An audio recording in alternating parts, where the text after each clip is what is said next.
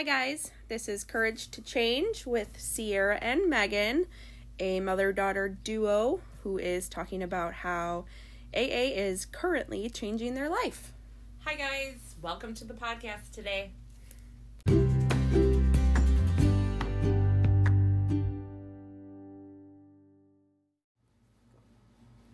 Hi everybody, my name is Megan and I'm an alcoholic and an addict, and I am a active member of Alcoholics Anonymous. And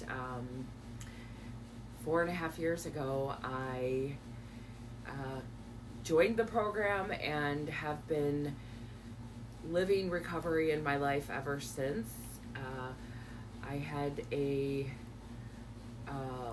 pretty active drinking and drug background up until that point, and I found the program of recovery through, I would say, probably divine intervention. I cannot credit it to myself. So, but I had left a path of destruction in my way, and so I've been living in recovery and trying to make living amends to my family and friends ever since.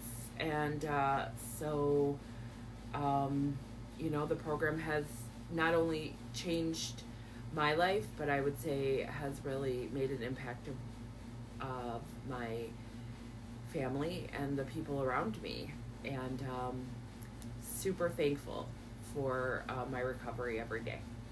Yeah, so my name is Sierra. I am Megan's daughter. So I kind of see how AA is working in her life every day. Our relationship has been changed for the better ever since she started AA. She actually went to recovery in Florida, where I was at school, which is where she first got started with AA, which was awesome. I was able to see her while she was in rehab and everything, and I think that's kind of where our relationship definitely started getting better.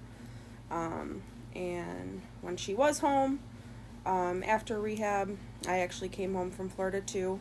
And we were living together again, and I think that was a bit of an adjustment to begin with, but like I said, our relationship is so much better than when she was in her active addiction. So I can only thank AA and divine intervention for that.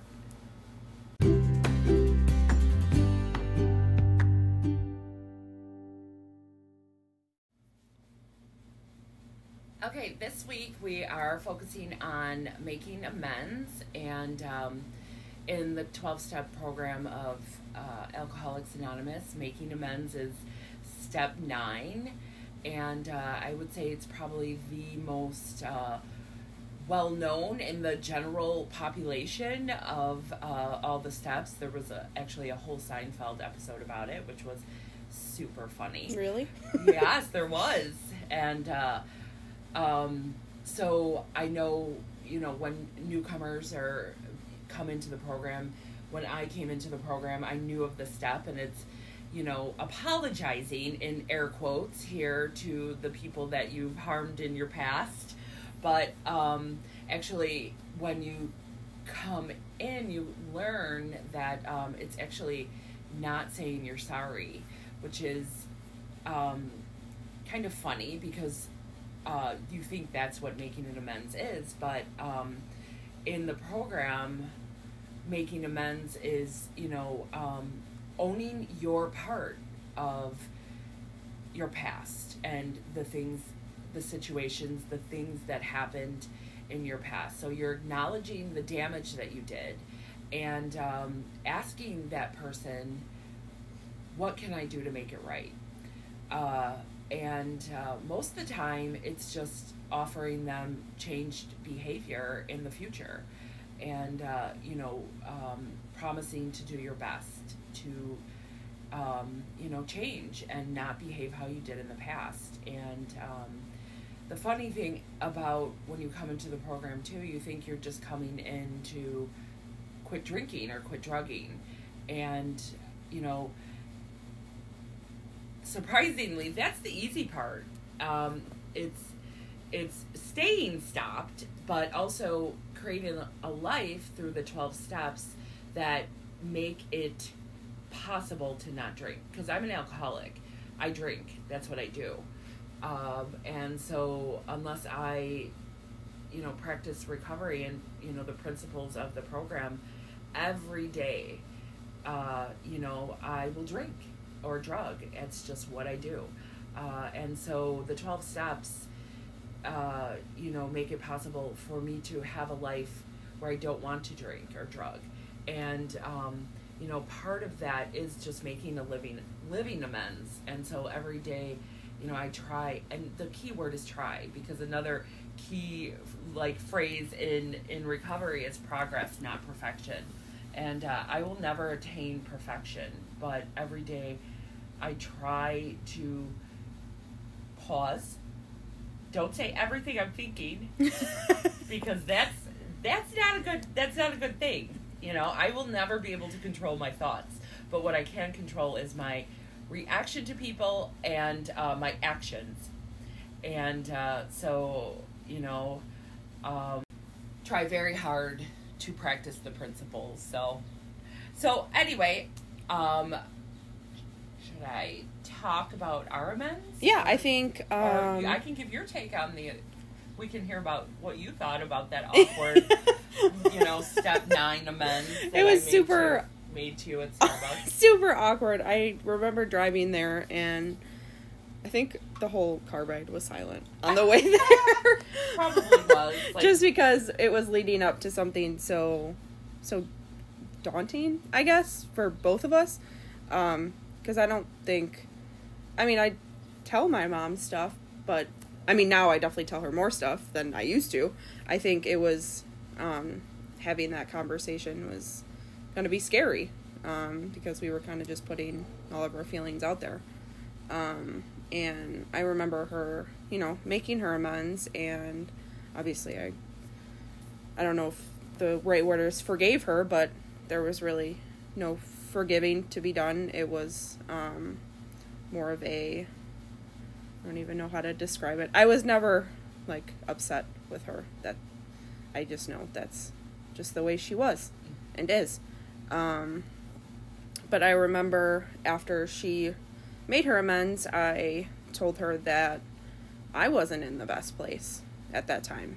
And I was really struggling with my anxiety and depression, and I realized that I needed help. So I think it opened a door for me to be able to, you know, tell her my feelings and how I was actually feeling in that moment. And after that, I actually went into a outpatient program for anxiety and depression. So it led to all good things, which is awesome.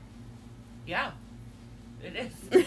I've never found, you know, one bad thing about living in recovery, and just, you know, because it does.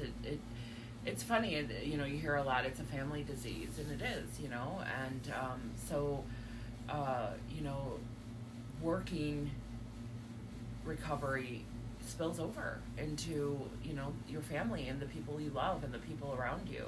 And I've seen it in my marriage, and, you know, with my 2 kids, and, you know, with you.